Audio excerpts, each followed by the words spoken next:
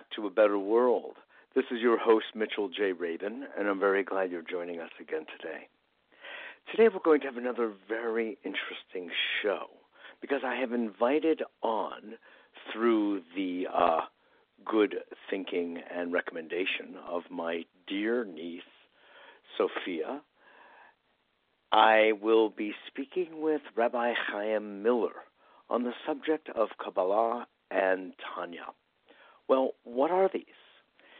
This work really represents, you could call, the root of mysticism inside Judaism. And we'll get into specifics, of course, with the rabbi once he joins us. But every single tradition, every Eastern and Western holy spiritual tradition, has within it a mystical root, you could say really even a mystical core, and out of which comes, you could say, the highest teaching of that particular tradition. In Christianity, for instance, there are a number of sects that represent the inner teaching, if you will, of Christianity, which interestingly reaches back to Judaism. And in Islam, there is the Sufi tradition, which describes itself not as a religion whatsoever, but the heart of all religions. So what we find is that inside the heart of man and woman is this divine essence, this intelligence, which runs through all the human species, really, expresses itself in different particular local cultural forms that we refer to as a particular religion.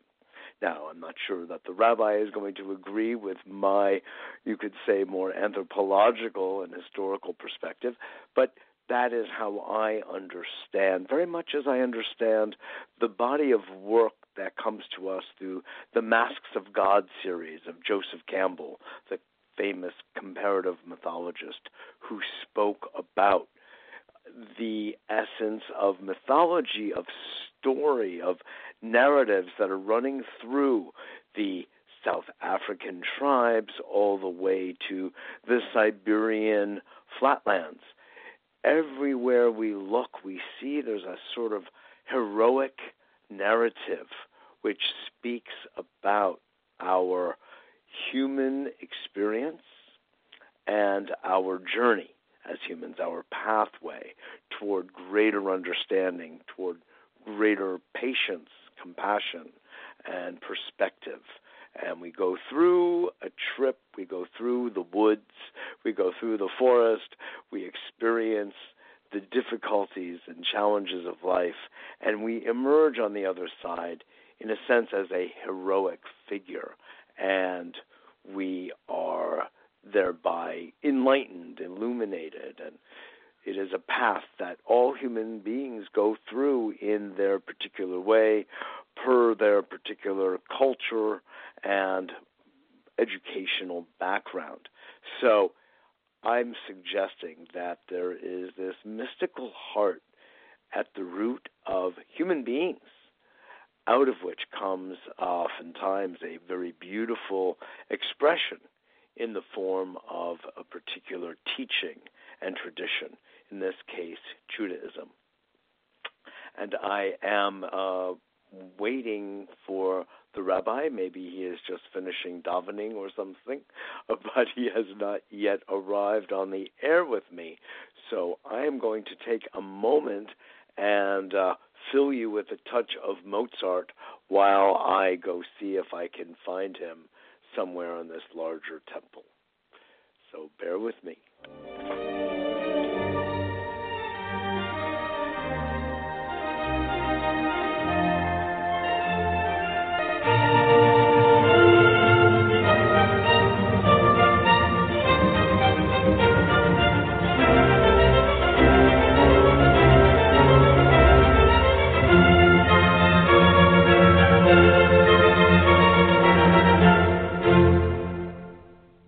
Okay, well, I have not yet into the universe that he should be coming to visit very, very shortly. And in the meantime, let me just say a few words about Chaim Miller's background, which is really rather extraordinary. He is, first of all, British and was educated at the Haberdasher Askey School in London, and where he also studied medical science. Well, that was actually at Leeds University. At the age of 21, he first began to explore his Jewish roots in full-time Torah study. Less than a decade later, he published the best-selling Kol Menachem Chumash Gutnik edition, which made over 1,000 complex discourses of the late Lubavitcher Rebbe easily accessible to the layman. That is quite a feat. And one of the reasons we wanted to speak with him, because the Lubavitcher Rebbe is in New York and beyond, is extremely well known as a great Rebbe, a great wise man. And to have uncovered his discourses is something certainly we want to bring to our audience here. The Rabbi's 2011 compilation, The Lifestyle Books Torah, 5 Books of Moses, Slager edition, was distributed to thousands of servicemen and women in the United States Army. In 2013, he was chosen by the Jewish press as one of 60, quote, movers and shakers, unquote, in the Jewish world. He lives in Brooklyn with his wife, Chani, and 7 children. So we see that the Rabbi's been productive in many, many ways. So I'll just say a word or two about the fact that my own roots, while I am waiting for the Rabbi, are, of course, I believe you know, Jewish, as I make reference to it from time to time in my talks, etc., with all of you. This is so funny. I'm getting okay. All right, fine. I'm sorry. I'm getting different messages from the Rabbi. Not smoke signals, but let's see, little emails that are changing phone numbers. So if things hands here, no big deal. But just to say, my own background in being born Jewish in New York City has been itself its own journey, and you could call a culturally Jewish experience. And I'm going to play a little bit more Mozart for you now. Please bear with me.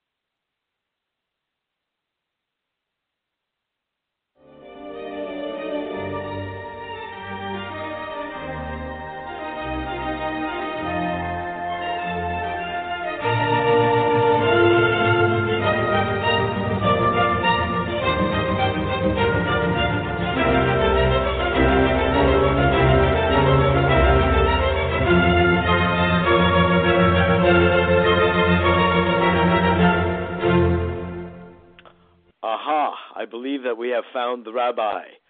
Rabbi Chaim Miller, are you on with me? Yes, I'm here, Mitchell. How are you? Shalom, shalom. Vos maksa. I'm glad to have you. I have been on for the last 5 minutes, but you couldn't hear me. Oh, you know what it Rabbi, was? The number you gave me was not the number that showed up, hence the confusion. So, well, as a rabbi, no I'm used to not being heard, so it's very normal for me. Maybe this is a recapitulation of something that happened early in your life. Well, no doubt that's something that has happened to us all. But, Rabbi, I am glad to have you on right now on A Better World. It's a pleasure to have you. Thank you. Surely. I was doing a bit of an introduction of the subject of the mystic the mystic heart of Judaism as expressed through Kabbalah and Tanya, and I generalized a bit also about all Eastern and Western traditions, all world traditions that are wisdom traditions, whether they're called religions or not, have their own unique mystical expression and mystical essence, if you will. And I was really kind of rooting that essence in the heart of man and woman more than in some kind of external teaching. And then it gets expressed through the particulars of a religion, of a cultural form related to geography and climate and related to any number of different colorations of the environment. But the heart has a cosmic principle, if you will, that I feel that you speak to in the work that you've been doing, and I'd like to hear what you have to say about that thought. Yeah, that's a great thought. I mean, the mystical traditions all speak about how there's this direct experience, I would call it an embodiment of the spiritual, of the divine within us, and we have direct access to that. It's not mediated through any authority or any synagogue or church or institution, and that's why mystical teachings are so powerful, because they speak to us directly. And many people also find that compatible with religion, that their particular tradition or religious beliefs are really enhanced by a mystical appreciation of their religion, because instead of it just being observance of tradition or this is the way we do it because it's the way we do it, a greater mystical insight opens up and you really become nourished by it. That's what happened to me. I mean, I was born Jewish. I grew up pretty secular, but I identified as Jewish. We did, some basic stuff. I had a bar mitzvah and, I did Yom Kippur, all that kind of stuff. Thank you. And but it didn't really speak to me as anything particularly compelling. It was just our family traditions. It was a certain weirdness really that we had as a people, but it didn't really speak to me till I was about 20, and I was in college, and I discovered this mystical element to it, and then it all opened up. I connected. Aha. Yes, I understand. In fact, in watching one of your videos, I very much appreciated one of the points you made, which was, you were very funny. You said, Judaism and the study of Judaism and Torah can be very dry and boring. And only when I, meaning you in this case, found the mystical teachings, did it start to become alive. And right. I so know what you mean, and that's actually something that has kept me away from my religion of birth, is tedium, utter tedium, and it's nothing I connect with at all. But indeed, very similar to you, but also different. But I did feel enlivened when I did, in my case, discover Kabbalah. And I felt that there was something here that goes beyond anything I saw in any other representation of Judaism in my life. So anyway, I know that there's this enriching and enlivening quality. I'd love for you to make a distinction and help our audience understand the difference between the Kabbalistic teachings and the Tanya. The Tanya, of course, is not nearly as well known. It's much, much more, how do I put it, and please correct the language, but it's almost sectarian in that it has to do with a very particular expression of Judaism, which you call as the larger umbrella, and within which are so many different rabbinical and wisdom traditions. So enlighten us. Well, that's a great question. What is the difference between Kabbalah and the Tanya? Essentially, they're very, very similar. They're both mystical texts. They're both the suppressed voice of Judaism, because the establishment never wanted people to have direct access to religious experience, to God, to spirituality, to find their soul. Now, who is it that did not want that, Rabbi? The mainstream rabbinic authorities. They always saw this as a threat. But they didn't say that because it sounded too childish. So what they said was, this is too delicate. The masses they'll, especially, this is beginning already in medieval times when there was, you couldn't Google in those days and clarify something. There was a genuine concern of ideas being corrupted, and like big ideas and little minds don't always go together very well.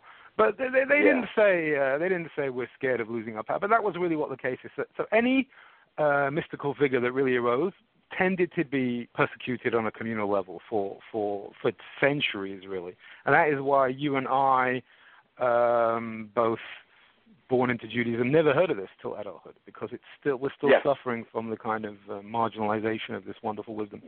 But exactly. In fact, it was my understanding that the Kabbalah was not even supposed to be opened up until someone was in their perhaps early to mid-40s.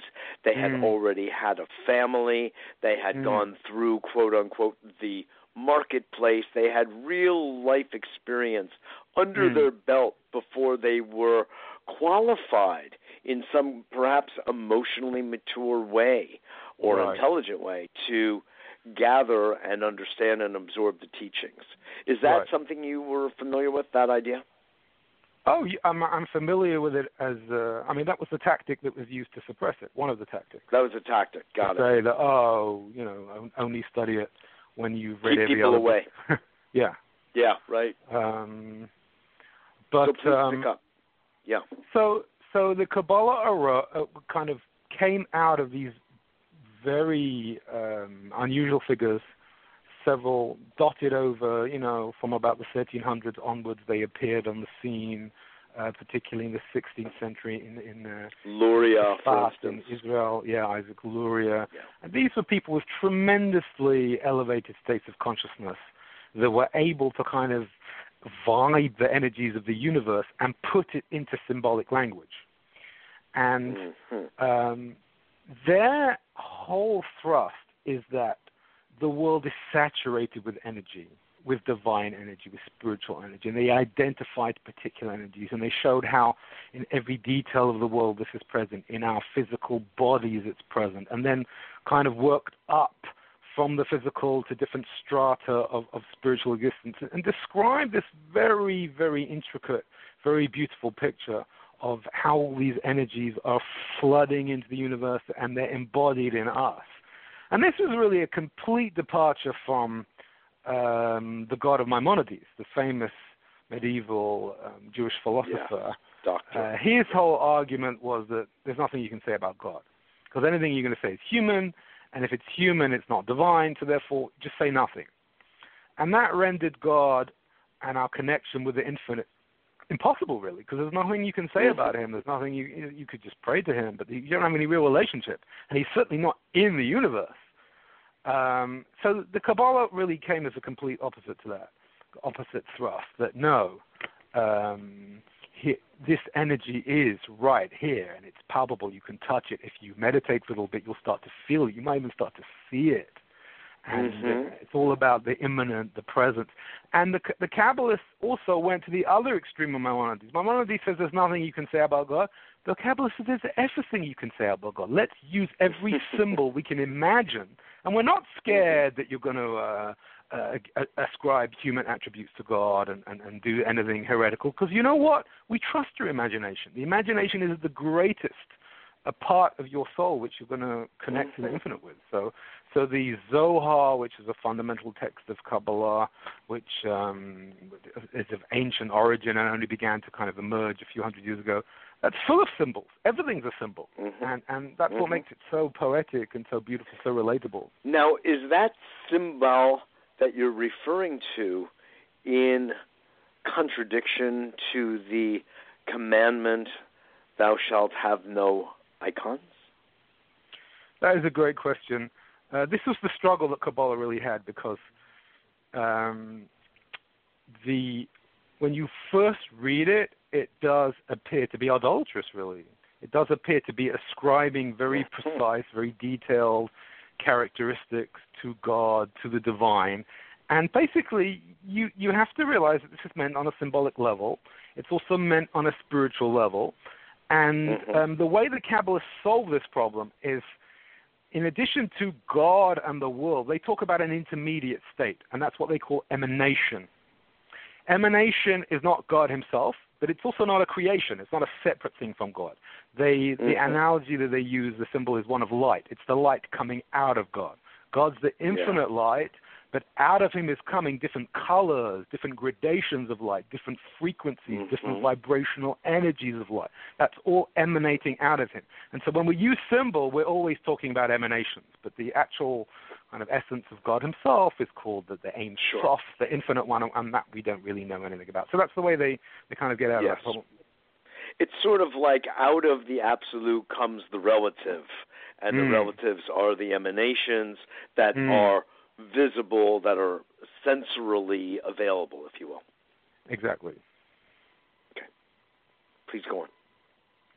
So that was the development of the Kabbalah, but that remained an elitist kind of group. It wasn't, people didn't know about it because it's in very complicated code, very esoteric symbols, and it wasn't something that really anyone could digest. You've got the tree of life, so you've got the Sefirot, you've got a whole mystical and kind of developmental, it's almost a psychology at the same time, you know. It has to do so much, if you think about it, with personal development and being able to kind of embody certain attributes that have a human and a divine quality, if you will. Would you say? Well, it's different levels of intelligence. The only thing I would say is slightly different is the psychology part is more the Tanya, more the development of the Tanya. The original Kabbalah is very technical. It's a bit like learning anatomy. When you learn, I was in medical school. I learned anatomy. You learn every single blood vessel and nerve in Latin. Sure. It's just like learning a subway map. Kabbalah can sometimes feel like a subway map without a lot of meaning. It's just a lot of technicalities. And so the Hasidic movement, which began with a very interesting figure called Rabbi Baal Shem Tov in the 18th century, and it really, the first manual of Hasidism was the Tanya. That really came to like, well, let's cut out a lot of the jargon. We'll keep some of the jargon, so we need some symbols to relate to the stuff. But let's just eliminate a lot of the technicalities, and also we'll bring in a psychological element. We'll bring in the idea of human struggle. We'll bring in the idea of the different tensions within the psyche, and make this more relatable, more practical. So that is how the Tanya, which is like the Bible of the Hasidic movement, developed like a couple of hundred years later out of the Kabbalah. Baal Shem Tov, Rabbi, said to have been the author of the Tanya? No, he was the master of the master of the author of the Tanya. It was a kind of... so it was Rabbi Zalman. Didn't write anything. Yeah, the Baal Shem Tov didn't write anything. Okay. He was a mystic, and he developed like a close circle of mystics around him. And then the foremost... This was in South Poland, in the 18th century, and he had attracted like the brightest and the most spiritually inclined people of the time. But he was in the mountain. Yeah. He was in the mainstream area where all like the serious synagogues were, and like the very heavy kind of legalistic crowd. He was like in the mountains and on the border of Turkey, where all interesting characters were hanging out. So he was extremely attuned to used to talk to animals. He would spend the week in the forest. He was that kind of guy, and he kind of received. He'd studied the Kabbalah, but he channeled it into a very much more kind of real and psychological doctrine, which then one of his most foremost disciples was. His name was the Maggid of Mezrich, which means like the preacher. And Maggid developed the high also teacher. A high teacher. And his brightest student wrote the Tanya, which really is just a manual of the system which he'd learned from his master, which he'd received basically from his master, the Baal Shem Tov. Got it. And it's really, so there's that's nothing the really lineage. been written. Yeah, and there's nothing, there's not a lot of manuals in this kind of genre of rabbinic books. Most rabbinic books are about law. Like 95% of rabbinic books are just about law, ritual, Yes. how to, keep the Sabbath and all that kind of stuff. And then you have a very small amount which is like philosophical books like Maimonides, and then you have the Kabbalistic literature, but very few books are like practical manuals. Like, I'm getting up in the morning, how do I do this stuff? How do I take the symbols? How do I take what's the map of my soul? How do I do this on a practical level and a step-to-step guide? Very few books are written like that, and the Tanya really stands out as really the only one of its caliber ever written. So let me ask you. I spent some time at the tender age of 35 in the Old City. And I was approached by a rabbi from New Haven, it ended up, as I was on my way to the Wailing Wall, to see whether I wanted to study Torah. And my answer was actually not really, but thanks for the offer. But he said, oh, your soul really would like this. It needs nourishment. It needs education. I mean, what do you really know about your own roots? And I said, oh, the truth is I don't know a whole lot, but, I love Hebrew. And look, if you're going to be able to teach me Hebrew also, I'm on. And he said, come with me. I made the guy's day. So we hop on a bus, and he brings me to an Orthodox synagogue, yeshiva, called Or Sameach. And before you know it, I'm hanging out with a bunch of Jews. Scottish Jews were my roommates, and I'm getting an education that first night that I never had before in my entire 35 years of life. And they said I could get bar mitzvah at the wall. It was all a very interesting experience, really was. I ended up thinking I would stay a day or two, and I ended up staying over a month and getting a very interesting education. I'm not going to go into that all right now, except to say that I got the feeling very much, Chaim, that the orientation was very external. It was rather mechanical in the keeping of the Sabbath, etc. And there were laws. It's a religion of law, as you were just saying, very legalistic. I mean, in a sense, to become a rabbi is almost like to become a lawyer. And I thought, gee, this is not that inspiring. I don't quite get what all the excitement is. Now, I had lots of good experiences, and I don't want to take our time with those. But when I came back around, I had this sense that it was very legalistic and very external.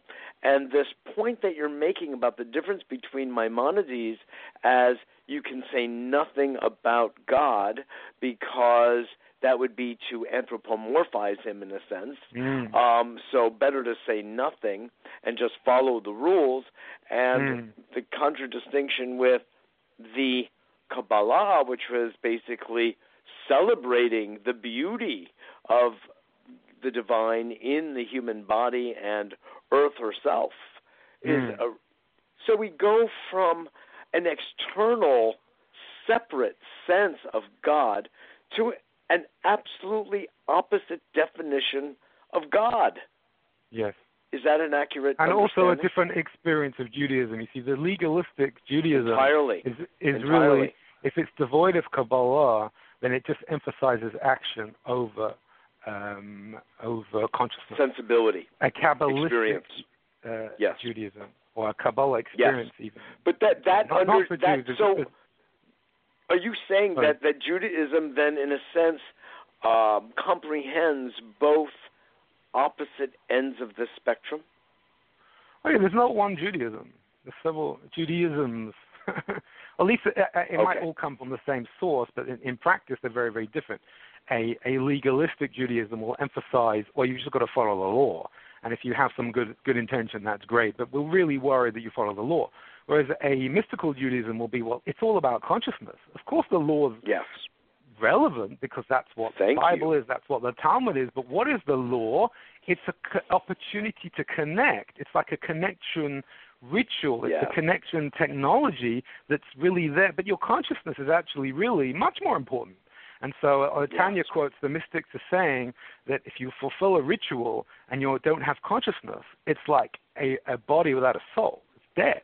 Yes. So the Kabbalah it's an empty shell. Is always emphasizing the consciousness. Now, it didn't come to undermine the practice, and in fact,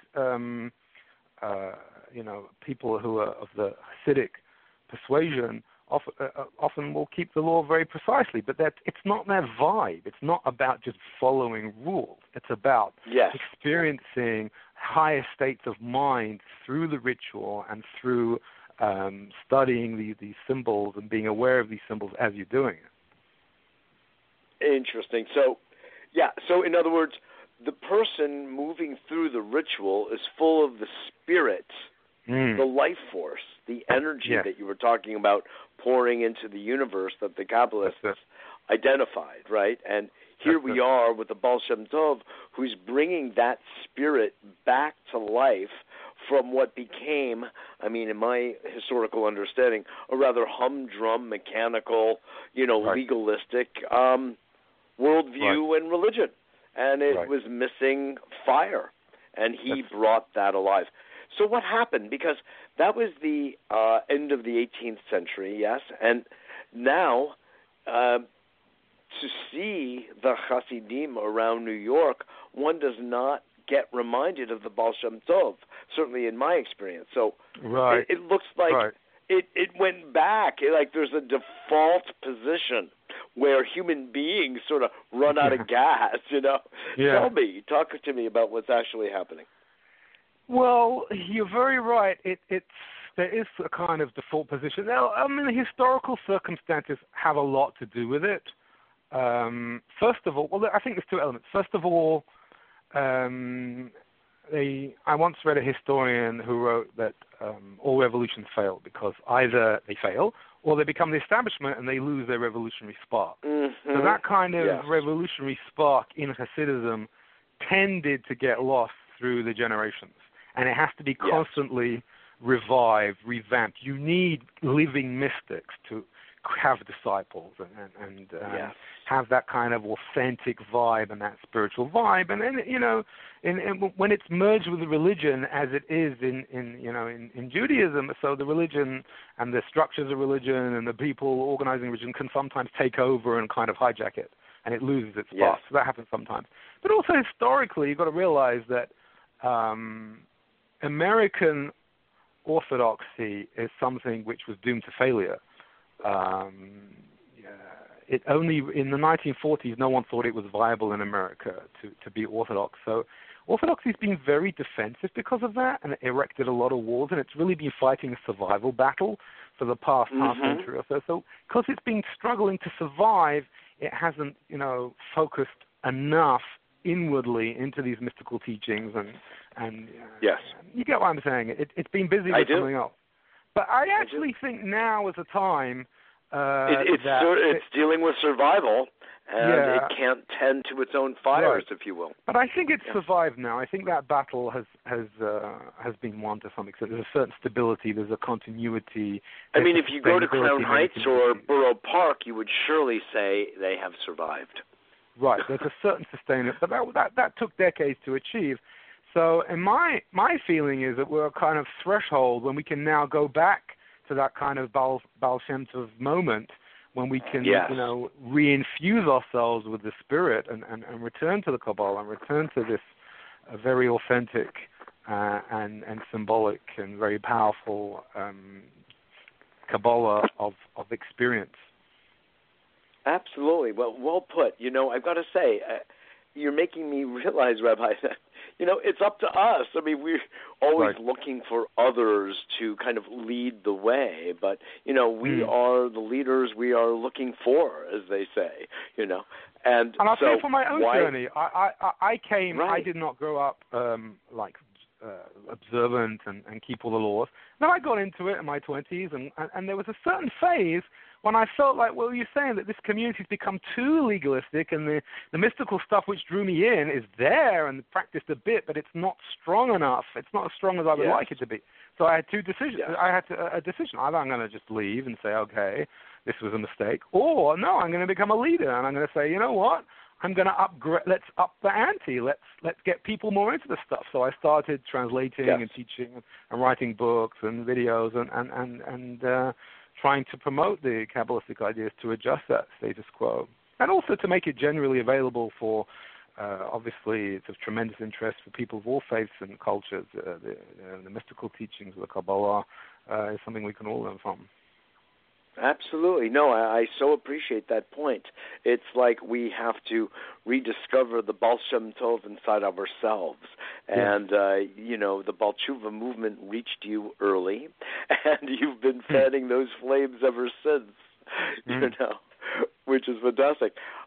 Thank you. I really appreciate the larger perspective and the review. I'd love to take a deeper dive, if you will, which is to look at one of the fundamental teachings of the Tanya. And when I was in the Old City, actually, I had a chance to study with a Hasidic rabbi there as well, who that's when I first met the Tanya back, God Almighty, in the late 70s. I guess I'm dating myself now. I'm sorry. No, when was I there? 1989. Oh, that's the memory. Okay, 1989. A lovely, special year. And I was introduced to something that I came across in some of your work, which is this notion of Jews, as I heard it said, having two souls. Now, there's a whole other discussion to look at why Jews would have two souls and other humans wouldn't. But let's at least look at the subject of the two-soul question. Could you explore that with us?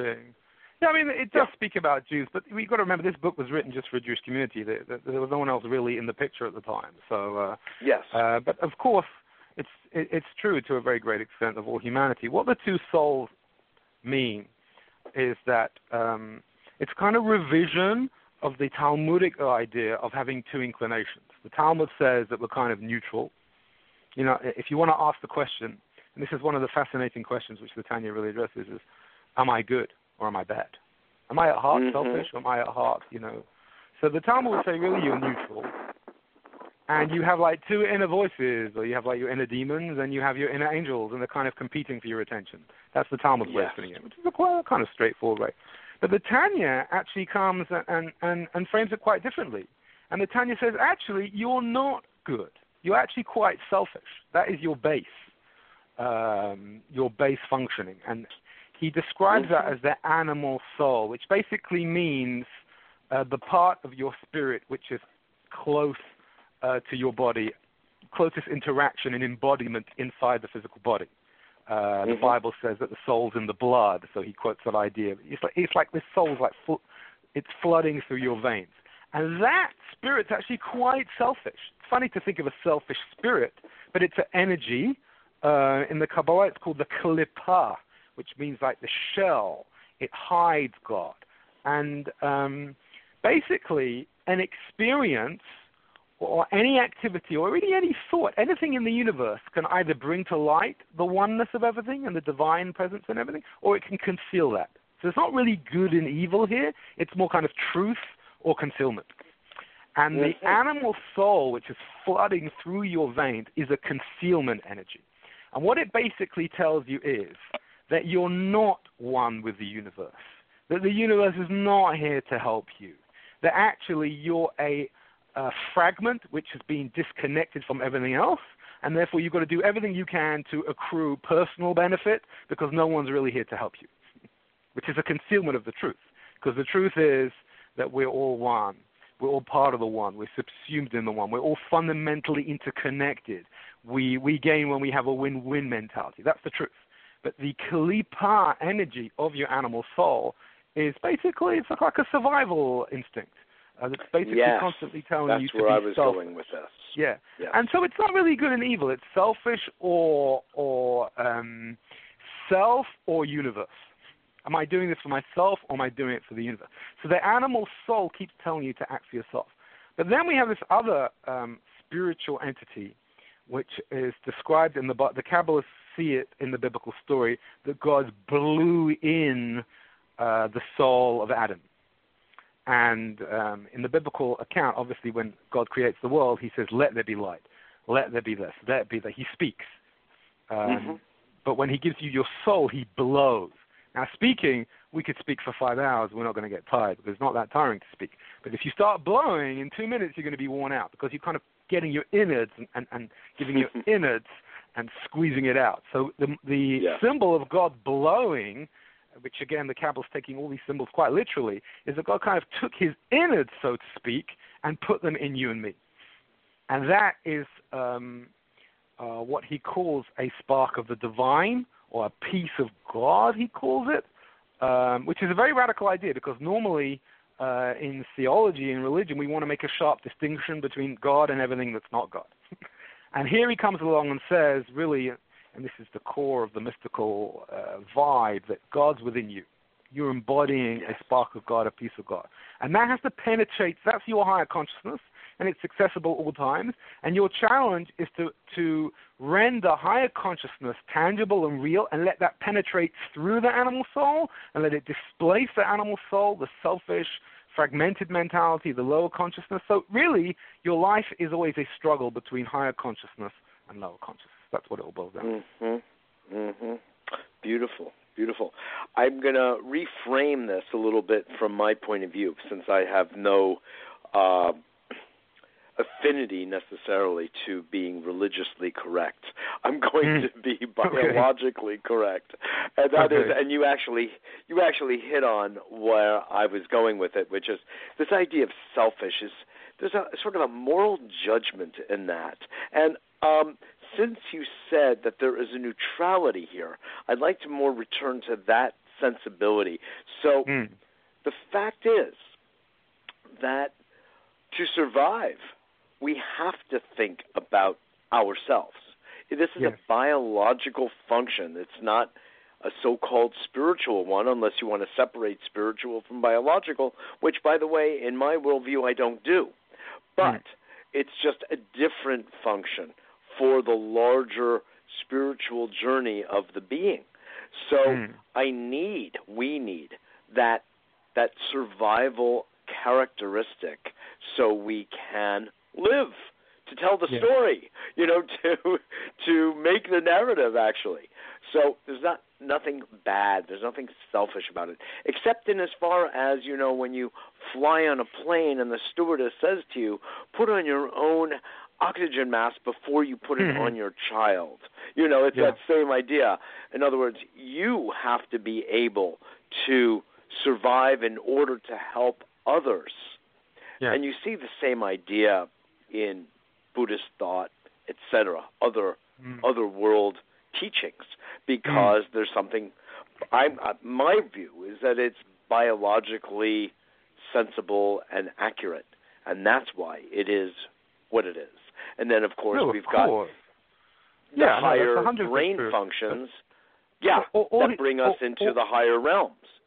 Yeah, please. Well, what we're trying to say is that any experience, even a very basic one, can either be awakened or not.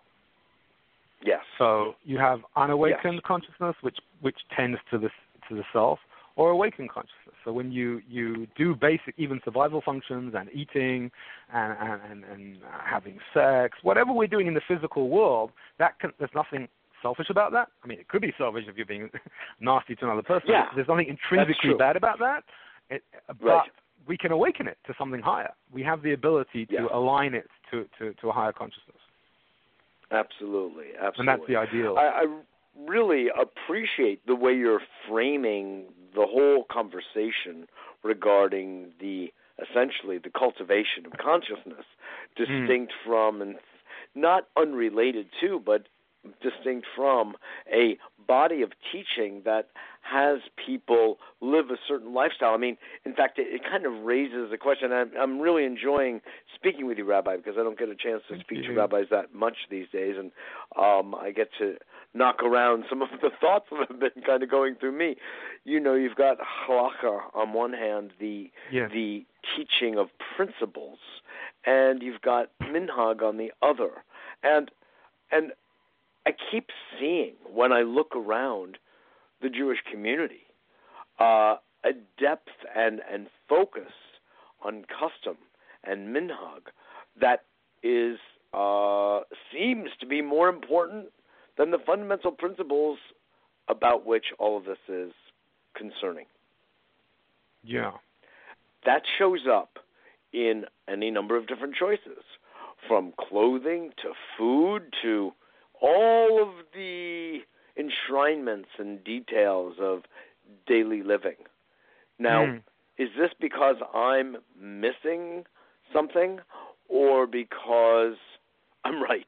There is an eclipsing, if you will, of the local customs that have, in a sense, become more evident than the principles underlying the teachings.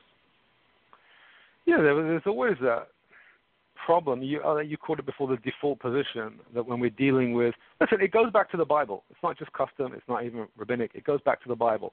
What's the message of the Bible? There's one God, but he's worshipped through these very physical precepts. All the commandments written in the Bible are actually physical. They're all rituals. They're not really theological positions. And so the monotheistic idea, at least in the Jewish interpretation of the Bible, is that there's this invisible God, but we worship him with very tangible acts.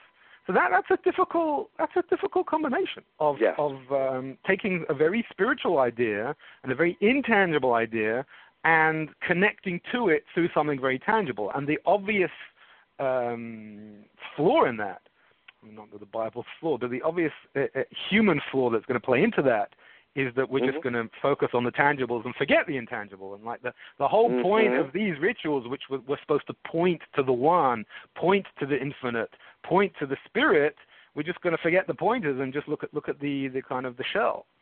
So there is that tendency, and that is why the Kabbalah is so desperately needed, and there's a lot of work to be done. Right. Exactly. That's the infusing of the spirit, and of course, your work. Tell me a little bit more about your work in the community, and do you do outreach to the non-Jewish community, or is that not of interest? How do you see the work you're doing as having kind of larger, systemic, holistic application? Well, I feel like I'm a revealer of secrets. I feel that through my training and background and being exposed to these texts, I have access to information and guidance to the spirit of all humanity, which hasn't really surfaced yet, at least not significantly. And so I have a very disruptive energy. I like to make revolutions and ruffle people up, just my nature. And so combining that together of sublime wisdom, not yet very available, and let's shake things up. So that's what I like to do. Most of my work's been involved in translating this stuff, which is not available, and making it available in kind of normal, accessible English. But I teach, I speak, I teach on the internet, and try and both in the Jewish community, which is really my main focus because that's where my work is. But my passion really is that these are teachings for all humanity, and they need to be shared with all humanity. And I'd like to find more opportunities to do that, maybe in the form of a book or I'm not exactly sure that will be, but I definitely feel that, when Americans think about spirituality, we straight away go to Buddhism. You think Americans think that first? Well, what is? I don't know what Americans you know, but what is my friends. But you pick up the spiritual literature. Go into Barnes and Noble, pick up the spiritual literature. It's really Buddhism, or some it's the Eastern religions really are where people go. They see it as spirituality. I mean, it is. Yes. I'm not saying it's not, but that's what kind of infiltrated our culture. Yes. and the people who are interested in spiritual teachers. So a lot of them are coming from that angle. We don't have a lot of contribution from the Kabbalah in that kind of main sphere. I don't think on Oprah's Super Soul thing, I don't think she's ever had she interviews a spiritual teacher every week. I don't think she's ever had anyone teach Kabbalah. So it just shows you that it's this particular source of wisdom hasn't really surfaced, and I think that's something that revolution is something I'd like my soul to be part of in this lifetime. Interesting. Since you mentioned Buddhism, I know that from my own path, because I found it didn't feel like there was anything for me in Jewish teaching. It just didn't appeal to me at all. And I first went to yoga at the tender age of 14. And, transcendental meditation by age 17 and Buddhism by 18, and I've been around the world actually in Buddhist centers and Taoist centers and Hindu centers and all of that. Well, also it should be said, Or Sameach as well along the path. But my spirit was way more galvanized by the Eastern traditions. I just found them to be much more kind of practical, humane, and I don't know, they just spoke to me. And I mean, I can step back, and I've also read the Jew in the Lotus as well, where the Dalai Lama invited leading Jewish thinkers to learn about how Jews have survived, because after all, the Tibetans got kicked out of Tibet. And he turned to leaders in the Jewish community for some answers about how to live in exile, and the diaspora. So there's a really interesting relationship. But, we call it Buddhish, That's how kind of similar. There's a lot in right, Jubus, exactly.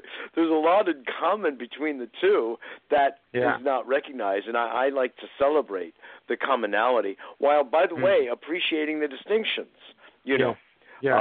I still wish Jewish food was a little bit more tasty. And Chinese, I know that when the Chinese decide to go to Jewish restaurants, we're making progress. We haven't done much on the food front. You know that when you walk into Whole Foods and you go to the Jewish section, and all there is gefilte fish in jelly in a jar. And every other aisle, the food is delicious. It's like, that's all we have to contribute. I think I'll go for some curry now, but your point is that is well made, that there isn't a lot that is in common parlance with in respect to the higher level of Jewish teachings. That I happen to hang out in some circles where Kabbalah is actually very much embraced, but not Tanya. Yeah, definitely. Definitely. In my, I hate using the phrase New Age, but I guess it is not unrelated, to my... Let me put it this way. Our identity is not with any religion at all, although most of my friends are of Jewish background, just as myself. But they don't find home in Judaism. If anything, they will find connection through Kabbalah. That's really, really I can true. completely relate to that. Yeah. And you're bringing another dimension forward here, Chaim, and I appreciate that, which is the Tanya, which is yet another, dive into the space of the mystical teachings that came out of that same Jewish soil. It's really interesting. Now, when you said practicality, if I may just keep you for another moment, there was something I remember I was bringing up when I told you about time in Jerusalem, that when I was in one of the celebrating Shabbos with, forget the name of the area, very, very holy area of the old city, there was the ritual of when you wake up in the morning that you touch ground with one foot instead of the other. You wash one hand first instead of the other. And it was so down to a level of precision that on one hand it was remarkable that someone thought through a sort of inner logic that gave rise to this perspective. So I'd love to hear if you're talking about some of that integration of the mystical and the practical showing up like that. Yeah, definitely. I mean, I try not to be OCD about these things. There's a lot of rules. It certainly invites it, doesn't it? Yeah, it can turn into that. But when you do it right, you can really integrate the very. I mean, rituals are powerful. They really affect our psyche very profoundly. And if you can, empty rituals are not powerful. They're meaningless and they're really corruptive for the soul at the end of the day. But when you can bring higher states of mind and direction and purpose into those rituals and really integrate it, they can be very, very powerful. And that was really the success of the Hasidic movement, which culminating in book form, at least in the Tanya, as how to approach the rituals not as dry, not as legalistic, but as fluid, as energizing, as uplifting. And it takes years of practice really to work on it fully. But it's something that I think in my life I've succeeded in to some extent. And I totally understand your sentiment of just seeing these people following rules. And I also found as a child Orthodoxy very unappealing and just a bunch of judgmental, rigid OCD people. That's what I thought it was. But now I'm an Orthodox rabbi. So how did that happen? So because I'm not just really a regular Orthodox rabbi. I'm really a Kabbalistic rabbi. But I believe in the synthesis of that spirit and that consciousness with ritual, with deed, and kind of law can be redeemed if you don't look at it as law. The Kabbalists always translate, the word mitzvah in Hebrew, which means normally translated as commandment. The Kabbalists translate it as connection. Yes. Connection ritual. So you're looking at it as, it's a commandment. Someone's bossing me around, telling me what to do. There's this angry God who's going to punish me. If you look at it like that, it's very unappealing. But if you look at it as these are just gifts, the opportunities to connect, and they're embodying different energies, and each particular ritual has its own contours, and it has its own spirit, and it has its vibe, and it connects with a different part of my psyche, and you're looking at it from that richer perspective, then, you can be you're not looking at it as being observant and following laws. You're looking at it as nourishing the spirit through a very disciplined and precise tradition. Absolutely. That's how I've come to it, and I try to practice it. Well, I don't always succeed. Sometimes you can't always be in high states of mind, and that's a struggle, but that's definitely what I teach, I aspire to, and try and find the tools that will lead us in that direction. Yes, absolutely. No, I appreciate that. We're just about running out of time here, but I'm kind of remembering a story that I've always appreciated, written in a book by a psychotherapist, and I'm laughing to myself now that I'm remembering the name of the book, which is called "If You See the Buddha on the Road, Kill Him," which is it's an old Buddhist idea of don't worship somebody called and referred to as the Buddha. You're looking at an inner self. That's really what it is, and destroy the outer form, so to speak. But in that book, Chaim, he tells a story. Sheldon Kopp, his name is, a nice Jewish fellow, about the Baal Shem Tov. And it's about two young yeshiva bochum who want to be near him. And, one did. And the other said, why, he's just getting up and going about his day. Why don't you leave him alone, leave him in peace? He said, no, you don't understand. The other student said, all I don't care about being in synagogue with him. I don't care about getting a blessing from him. I just want to watch him tie his shoes. Okay. So I just always appreciated that story, and it kind of speaks so loud to me that consciousness is consciousness, And when we see it and we feel it in others, we celebrate it. And it's love. It's like unbridled love. And we want to be in the presence of it. And it's free of the outer forms. It's an inner life that we all seek and want to be nourished by. So I so appreciate all that you shared today with our audience. It's beautiful, beautiful material, and I'd love to ask you share, if you would, your website and any contact information, and also just say your closing words, if you would, to our audience, whatever you feel you would like them to carry inside them in their hearts as they leave today's dialogue. Okay, well, just contact information. You could reach me directly if you want to email me. That's my name, Chaim Miller, Chaim Miller, Miller, @gmail.com.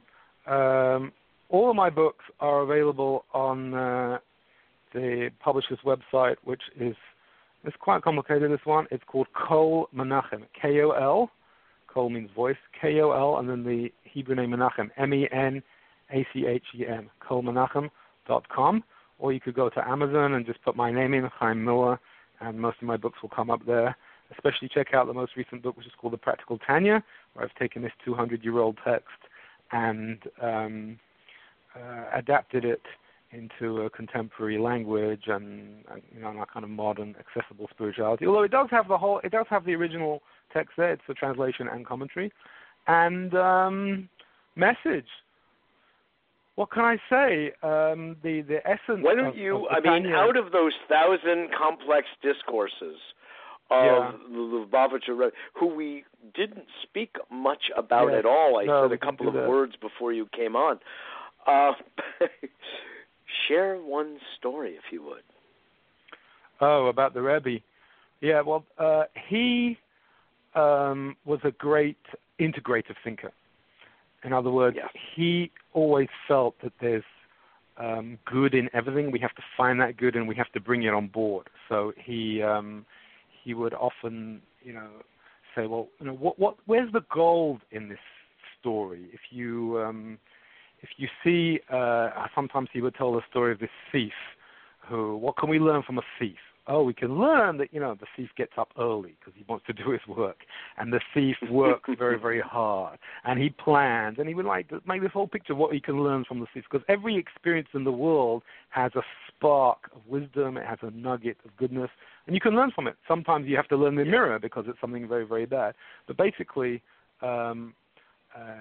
he based it all on the Kabbalistic idea that there's a spark in everything. And so when any person comes your way, you ask yourself, where's the spark in that person? Where's the spark in this meeting? How can I redeem the purpose in this moment, in this second, in this experience? Everything we see and hear, we find the spark, constantly looking for the spark, looking for the gold, looking for the oneness, looking for the purpose. Beautiful. Rabbi Chaim Miller, I want to just thank you again for being a guest on A Better World today with me and sharing your thoughts and your feelings and your wisdom. It's Thank you. Thank you so much for a great discussion. And keep up your amazing work. Thank you. Doing some fantastic stuff. Thank you. Shalom, shalom. We'll talk another time. Shalom. Thank you. Bye-bye now. Sure. Rabbi Chaim Miller, wow, that was a lot of fun for me, I got to tell you. I really don't get a chance to talk to enough rabbis. I really do enjoy it, and I feel that there's when they're open, like today's Rabbi Chaim Miller, there can be a lot of imaginative growth, wanderings, and evolution that can occur. And I always like to kind of let out the waistline of the conversation to expand to being rather global instead of local. And he was right there with me to play that game. So I'm grateful for it. So listen, thank you all for joining. If you do not yet get our newsletter, make sure to go to www.aaronrabbit.com abetterworld.tv. It's free. It announces our weekly radio show and the guests, as well as our weekly television show, which is on every Monday evening at 7 p.m. on Manhattan Community Cable Television. It's been on every week as public service since 1993. This month, actually, I just realized, March of 1993, I began hosting and producing A Better World TV. So become part of it. Also recall that we are a nonprofit, 501c3, so your donations, your contributions, your investment in A Better World really does help us be sustained, and we totally appreciate it. We've also got room for interns, whether that is video editing or administrative or social media building. So please let me know, and feel free to contact me at 212-420-0800 or mjr@abetterworld.net. mjr@abetterworld.net. And also let me know your thoughts and feelings and comments about the interviews that you have heard here on A Better World. It's always such a pleasure for me to hear from you all. That's all. This is Mitchell J. Rabin for A Better World, and I look forward to seeing you all next week.